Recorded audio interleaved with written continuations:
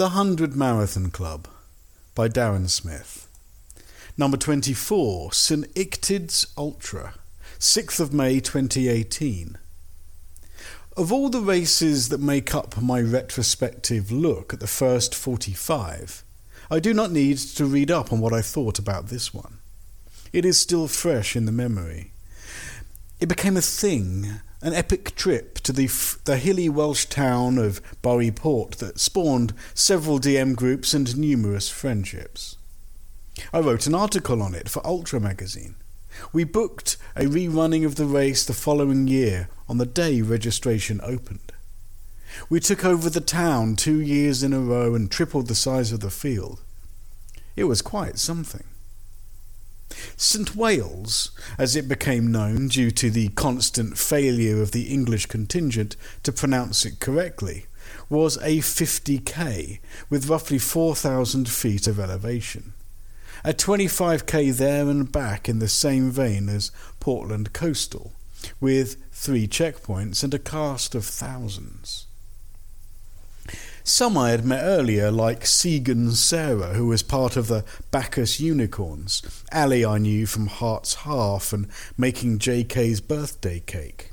Kazza from Yorkshire. Sarah G and I ran the RAF race together in Colindale, as did Ellie. And then there was JK and Claire, Crazy Baz Lou and I were old friends. Helen B, Michelle and I ran Transgran Canaria and Bovington together, as well as Bacchus. Rachel I'd just gotten drunk with JK, so there's no surprise there. But this would also be a race with a huge group of people that I hadn't met before. A lot of new faces on old bodies, like Del and Michelle and James B and Gary and Stuart and Brian and Rachel and Ant and Ali and Josh, Gareth, Dr. Ben, G, Cy Gilbert and his unacceptably tight shorts, Helen, Stu, Disco Matt Toozle, Luke Zvalf, Chris, Mike, Cat with a K, Cat with a C, Jeanette Beer, and many, many more. Practically half the field knew each other. And this would be a weekend where the camaraderie and the kinship of friends and strangers alike came to the fore, starting from the outset, when I had to rely on Ali to drive me there, and Lewis to drive me back, because there were numerous train issues over the bank holiday. This was a packet pickup on the day down at the start-finish in a yacht club kind of shindig, and it was great to meet the crew who had been chatting for what seemed like forever in a DM group. Names were put to faces, handshakes, hugs, and then to the business end of the day. But first, former Team GB athlete Nathan, the race director, gave the pre-race talk in a hut that was not built for that many ultra runners. 56 runners ran 2017, including Lou McWilliams from TGC, who was running the 100k at the time. In 2018, I want to say we swelled the number to closer to 150. Word of mouth made this race triple in size in 1 year. And this is amazing. And we were all there to find out why, as the race briefing took us through the highlights.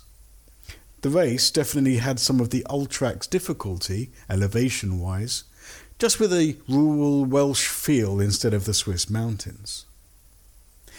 As many of us are aware, time aspirations can go whistle on races like this. A tough, hilly 50k on a hot day should be respected. Our walk the ups, run the downs mantra for such races will work until the legs go, or the mind goes, so buddy up, and your buddy will get you through. And that is what we did, all of us.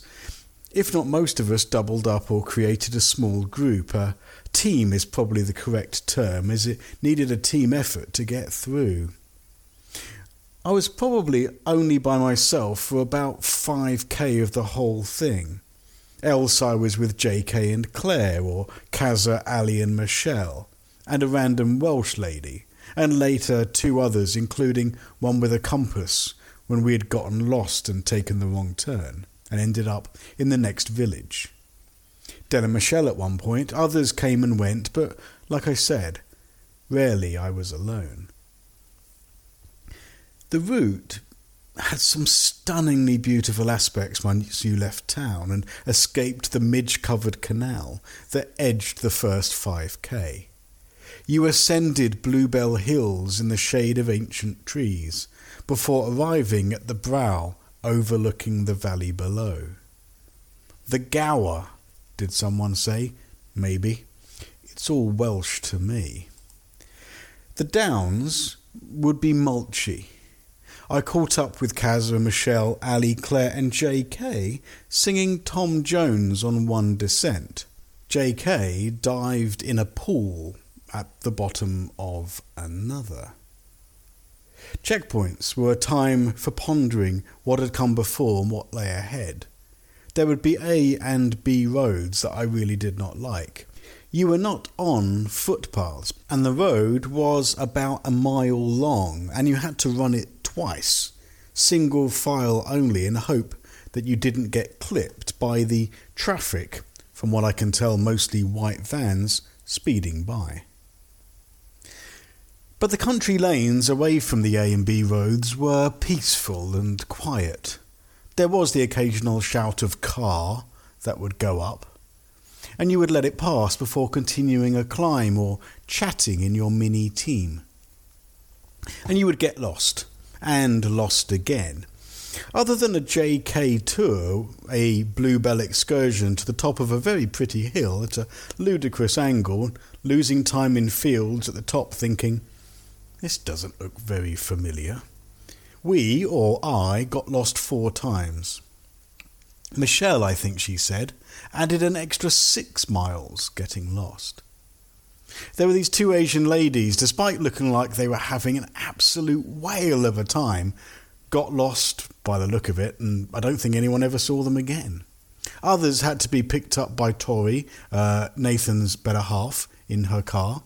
And also, all in all, the route markings may need to be looked at. The red and white tape seemed to just be taken down, or it wasn't spotted as you ran by. At one point, a whole gaggle of us missed a turn into a cow field and ended up running all the way into the next village. We sat at a bench at the corner of the street as people checked their phones to see if they could find Nathan's number. I took this opportunity to go into a shop and buy an ice-cold bottle of Dr. Pepper, and oh my God, it was amazing. And by my return, 2 more lost ladies had joined us, including one with a map and compass, who then helped us climb the hill all the way to the final stretch of the route, before the turn back. I think it was this bit I really enjoyed the most, running to the halfway mark, the run through the woods, in the cool, and by this wonderful Swiss Valley reservoir. It was very picturesque, and then up into the 3rd checkpoint and the turnaround. It was here that I met up again with Gary and G, Michelle, Kazza and Ali. But there was also the sad sight of seeing Sarah, who had not been feeling well at all, being taken away in an ambulance due to heat exhaustion. I'd met Sarah several times and she's great, and it was sad to see her feeling so unwell. But the heat was quite crazy. I certainly felt it at times, and others did too. We all had wobbles in our legs. But the turn was a great boost mentally, and as part of a trio now with JK and Claire, we ran back to the road with a spring in our step. We had a bit of a spurt on, with JK or Claire or me deciding screw this and then start running, meaning the other 2 had to then run as well. And this worked all the way to the busy road with no safe footpaths. But not until we'd got to the brow of a hill and JK and I could sit down on what became known as the Old Man Bench that was overlooking the valley. It was brutal. There is no other way to describe how mentally and physically challenging this race can be. Did I say it was brutal? Okay. At mile 23, my watch died a death. I turned off the GPS and just kept time. Claire's watch died at 27 miles. so I put mine on stopwatch. We knew we had about 4 miles to go, and we'd just seen Gary and G pass us from the last checkpoint. And it was roughly here that JK decided to take us on a little excursion, but not until he'd dived into a pool of muddy water first. After going to the top of the hill, getting lost, realising that we were lost, and climbing all the way back down the hill again, we rejoined the actual route. It all became quite familiar. There was the railway crossing, a nature reserve, a turn through some bungalows after a road bridge, and back onto the canal. We were there. We were close. And then the yacht club, and the crowd, our crowd, clapping and cheering as we ran to the finish, just under the cut-off. All of our people had stayed late to cheer everyone in, and JK even got a "what fucking kept ya" from Lewis. That was well received in the spirit of the race. As we finally crossed the line to cake and beer, a lot of jealousy about Josh's fish and chips, and congratulations from Team Illtyds.